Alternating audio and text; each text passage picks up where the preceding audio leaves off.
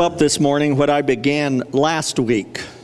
And if you weren't here last week to hear the message, I hope you will go to our website or the app or ask Kevin for a copy of the CD, because what I'm going to say today will make more sense when coupled with what I said last week. But let me just give you a quick synopsis of what we did last week.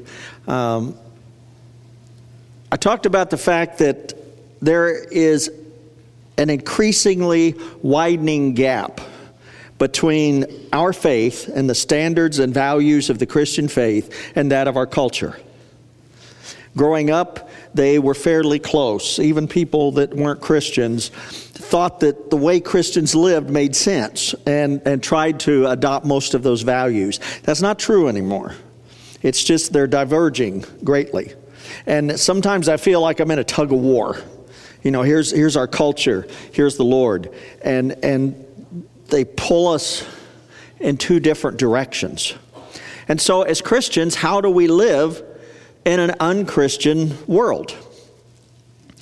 And I shared with you three options. One is isolationism. You just decide as a Christian, I'm going to have as little to do with the world as possible. I'm just going to pull out. But then how do we fulfill Christ's command to go and make disciples, to share the good news? You can't do that unless you're engaged and have relationships with people outside the church. So then another option was to be what I called a cultural Christian, somebody who you're like a chameleon. When you're in the world, you act one way. When you're with Christian folks, you act another way. Your language changes, your behavior changes, your attitudes change depending on who you're with. Just like a chameleon adapts to his environment. But we talked about how that does not honor Christ. He doesn't call us to be part-time Christians. There's no such thing as a part-time Christian. It's a full-time calling. So then that leaves us with the third option, which is to be counter-cultural, to go counter to the culture and to live a life that is engaged but yet apart. And that's where I want to pick up this morning. And I know what you're thinking. If you could do that in 2 minutes, why did you take 30 to do it last week? Well, I filled it out a little more, okay? I had a little more to say. Last week I looked at the Old Testament, specifically at the Ten Commandments and how they call us to be countercultural. This morning I want to look at Jesus and Paul and some of the things they said and did. I don't know if you realize this, but Jesus was very countercultural in the way he related to people. See, in Jesus' day, his culture was that of the Jewish faith. And the Jewish leaders divided people into two groups. The people of God, people without God.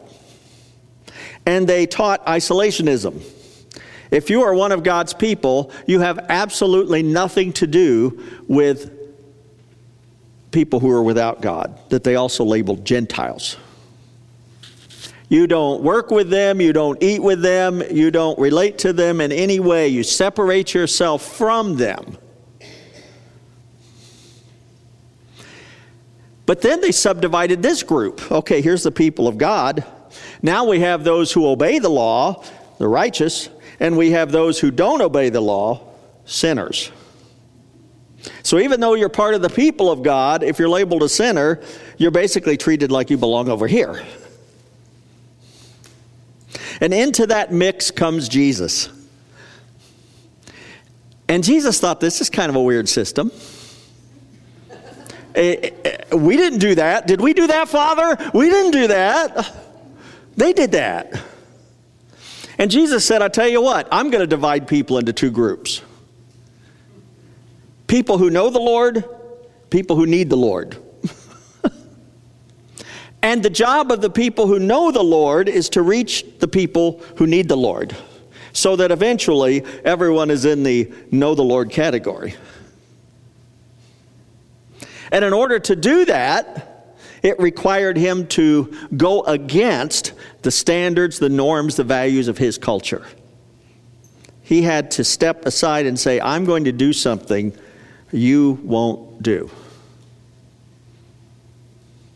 And so, let me give you a couple instances. Mark 2. Jesus is calling disciples. It's early in his ministry. Not very many people know about him. He hasn't really done a whole lot to get noticed. But he walks by a tax collection booth, and there's Levi standing there. You also know him as Matthew. And no righteous Jew would ever talk to Levi, much less want to associate with him. But Jesus comes along and says, hey, I want you to come follow me. And being a tax collector put him in that category of sinner, which means he should have been treated like these over here. And Jesus said, hey, I'm going to treat you just like these people over here.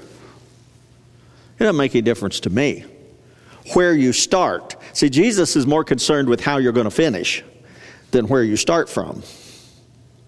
And so he calls Levi to follow him, and Levi is ecstatic. No righteous Jew has ever talked to him, much less invited him to do anything. So he throws a big dinner party for Jesus and invites along a bunch of other sinners, other tax collectors, other people labeled not righteous. And while they're having this big dinner party, the Jewish leaders are standing outside because they weren't invited. And had they been invited, they wouldn't have gone because they don't associate with them. But they criticized Jesus. You claim to be righteous, and yet you eat and associate with the unrighteous. And Jesus said, look, who goes to a doctor? Do well people who are feeling good and doing well make doctor's appointments? And you go in there and the doctor says, what brings you in today? You go, nothing. I just kind of felt like going to the doctor. No, you go to the doctor because you're sick. So he said, who needs a doctor? Sick people. Who needs God? Sinners. Righteous people claim they already have him. They don't need me. These are the people that need me. Another story, John 8, one you're probably familiar with. The woman caught in adultery. Jewish woman, so she's in the people of God category. Committing adultery, so she's in sinner category. And according to Jewish law, the righteous have the right to stone her to death for her crime. So they drag her outside, they pick up the rocks, they get ready to carry out the sentence, but they decide, wait a minute, let's go talk to Jesus. We can show Jesus up for who he is, that he's someone who doesn't follow the rules, because he'll probably want to show her mercy rather than condemn her. So they drag this poor woman through the streets, humiliating and shaming her, throw her down at Jesus' feet, and explain the situation and say, now what do you say? What do we do? Well, Jesus managed to convince them that they should drop their rocks and go away. And he looks at the woman and says, who condemns you? She looked around and said, well, nobody. He said, neither do I. Go and leave your life of sin. I love that verse in Scripture because it shows the perfect balance between truth and grace. Jesus had a way of balancing those two perfectly. Now, we struggle with those. See, the Jewish leaders claim to have truth on their side. We have the law. We have God's word. And they hammered people with it. They beat people up with it.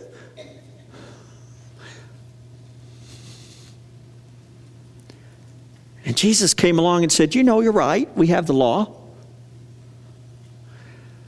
But there is a way to approach people with the law that instead of beating them up and tearing them down, says there's a better way.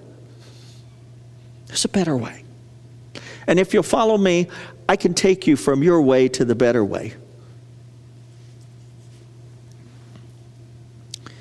Paul wrote in Ephesians 4:15 that you should speak the truth with love. Boy, we struggle with that in our culture today, don't we? You talk about being countercultural.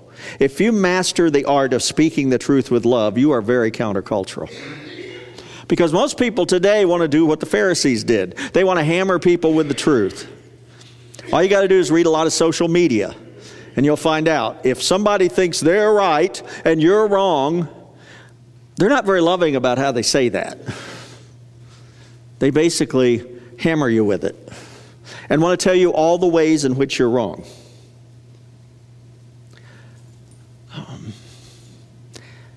And as Christians, we are called to be like Jesus, which means we are called to be countercultural in the way we relate to people. We need to speak truth. That's why I love what Jesus did. You notice he said, neither do I. That's grace. I don't condemn you.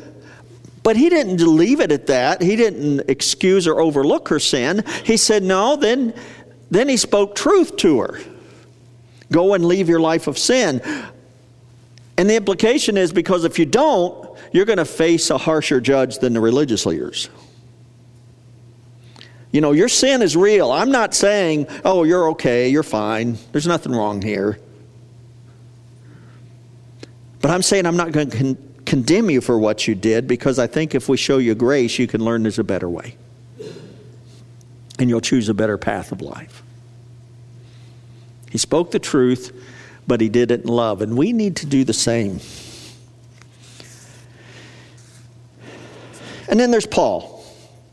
Paul had tons of things to say about being countercultural, and I'm just going to focus in on one. I mentioned it briefly last week, but I want to say some more. Romans 12, 1 and 2 says, therefore, I urge you, brothers, in view of God's mercy. Let me stop there. I didn't even get through the first verse. He gives us the motivation for being countercultural. Because let's face it, being countercultural is the harder way to live, isn't it? It is easier to go along.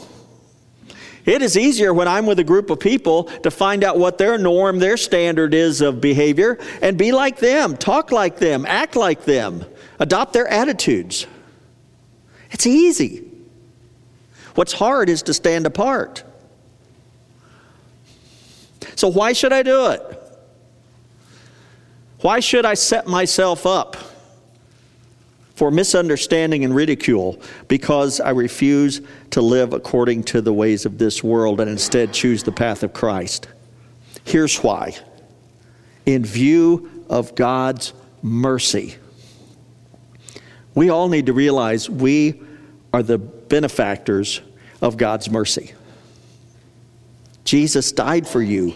Jesus sacrificed himself for you. The only reason you're in the position you're in relationship to God is because he died for you. And because he gave his life for you, you owe your life to him. In some ancient cultures, they have this thing called a life debt. You ever heard of this? A life debt. That means if somebody saves your life, you are bound to that person to honor and serve them because you basically owe your life to them. And Paul is saying that you owe Jesus a life debt. In view of God's mercy, you owe him your honor, your service, your obedience. So what does he want from us? We are to offer our bodies as living sacrifices. What does that mean? Well, back in the Old Testament, they had a system whereby you sin, you grab some animal somewhere, some poor innocent animal, you drag it into the temple, and they kill it. And the blood of the animal that's poured out on the altar is in your place. In other words, that animal died for your sin. Didn't choose to, but it did. And Paul is saying we're done with that. With the coming of Jesus, God doesn't want animals to die in your stead because he's going to send his son to die in your stead. And he did. Therefore, his sacrifice has been made. So now, because of your life debt, he wants from you a living sacrifice. He wants you to live your life in a way that honors him. He says, offer your bodies as living sacrifices, holy and pleasing to God. Okay, how do we do that? How do I live a life that is holy and pleasing to God? He keeps going. Do not conform any longer to the pattern of this world, but be transformed by the renewing of your mind. I talked about that a little last week, but I want to approach it again. It was the summer between my sophomore and junior years of college. My dad worked for the Chrysler foundry down in Indianapolis, and they made engine blocks. It was an amazing thing. They made sand molds, and then into those sand molds they poured molten steel, and it would harden, and then they knock off the sand, and you'd have an engine block. As you can imagine, it's a very dirty, noisy place. But Sue and I he got us both jobs there. Because do you know what we made at Chrysler? $750. $750. I know you're thinking, really? How'd you get that much? I was running curb at Steak and Shake making $1.10 plus quarter tips. So you got me a job for $750. I was living large. And we were going to be married the next summer, so that was helpful. But I remember I go in, we were what they call vacation replacement. So people that went on vacation, so we were going to do something different every week or two. That's wherever they needed us. And the first job they took me into, there was this huge machine, and it was the sand molder. And they poured the sand into this machine, and the guy brought me over and he said, now Roger, here's what you do. You push this button, you wait for the sand to go in, you pull this lever, you step on this pedal, you slide this over, and then the sand fills the mold, sets in the mold, you pull this out, you set it over here and send it on so it can be heat treated to bake the mold. What button? All right, you push this button, you pull this lever, you step on this pedal, you slide. Okay, about the third time he explained that, I finally, I think I got that. And then I figured out there were like 4 machines in a row, so I'm just going to watch this dude. Oh, he pulls that lever. I was going to pull this one. and you do all that. But it was amazing because this sand would come out into this mold, because once the sand got in the machine, it went and it squished it this way, and it molded it, shaped it, pressed it, put pressure on it, and it came out what they wanted it to be. And when I read that, the words of Paul there, don't be conformed to this world, I think of that machine. Because that's what the world wants to do to us. Think of our culture as the machine, and you're sand. And the world says, dump yourself in, and we'll press and squeeze and shape and mold you so you're the way the world wants you to be. And Jesus comes along and says, that machine's really no good. I have another way. If you'll add the sand of your life to my love and grace, I can shape you different. Now, the world's going to look at you and go, well, that's weird. That shape doesn't match ours.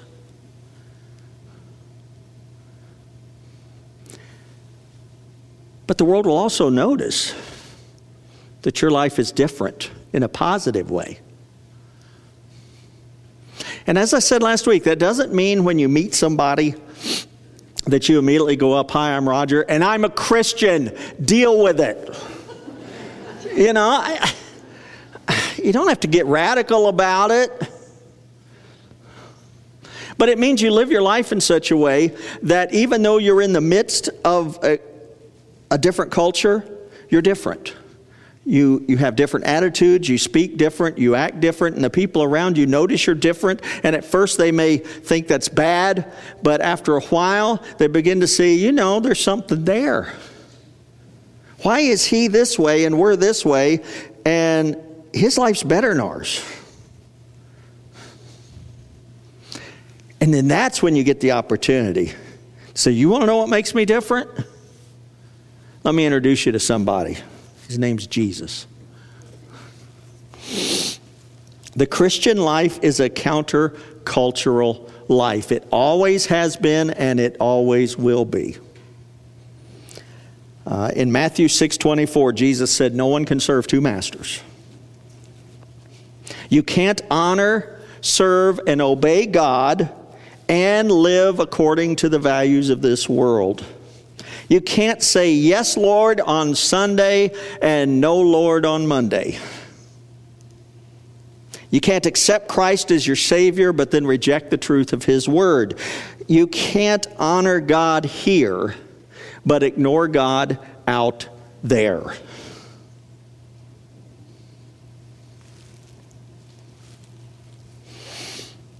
Either He is Lord of all, or He is not Lord at all.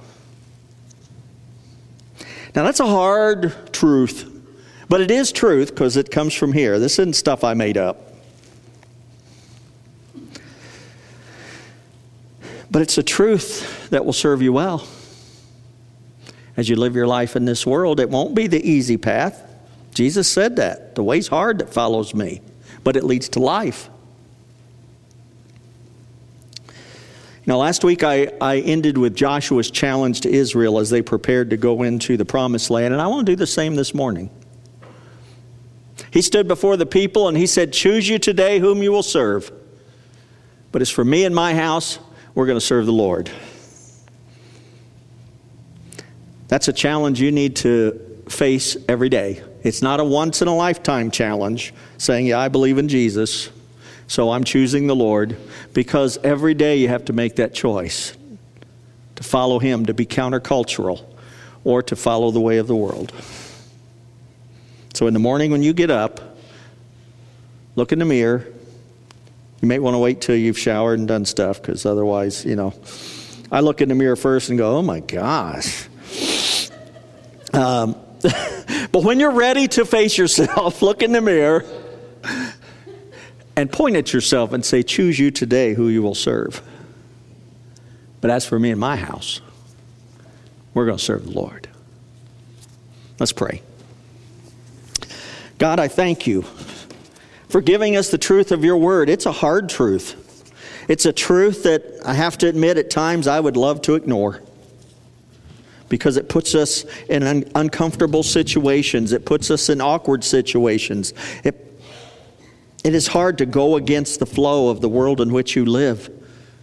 But you've promised us, if we will, that you will bless us beyond measure. Father, we owe Jesus a life debt, and we want to honor that debt by following you, by being countercultural in the way we live in this world. So I ask that you guide us and direct us, and all the while, love us. For it's in Christ's name we pray. Amen.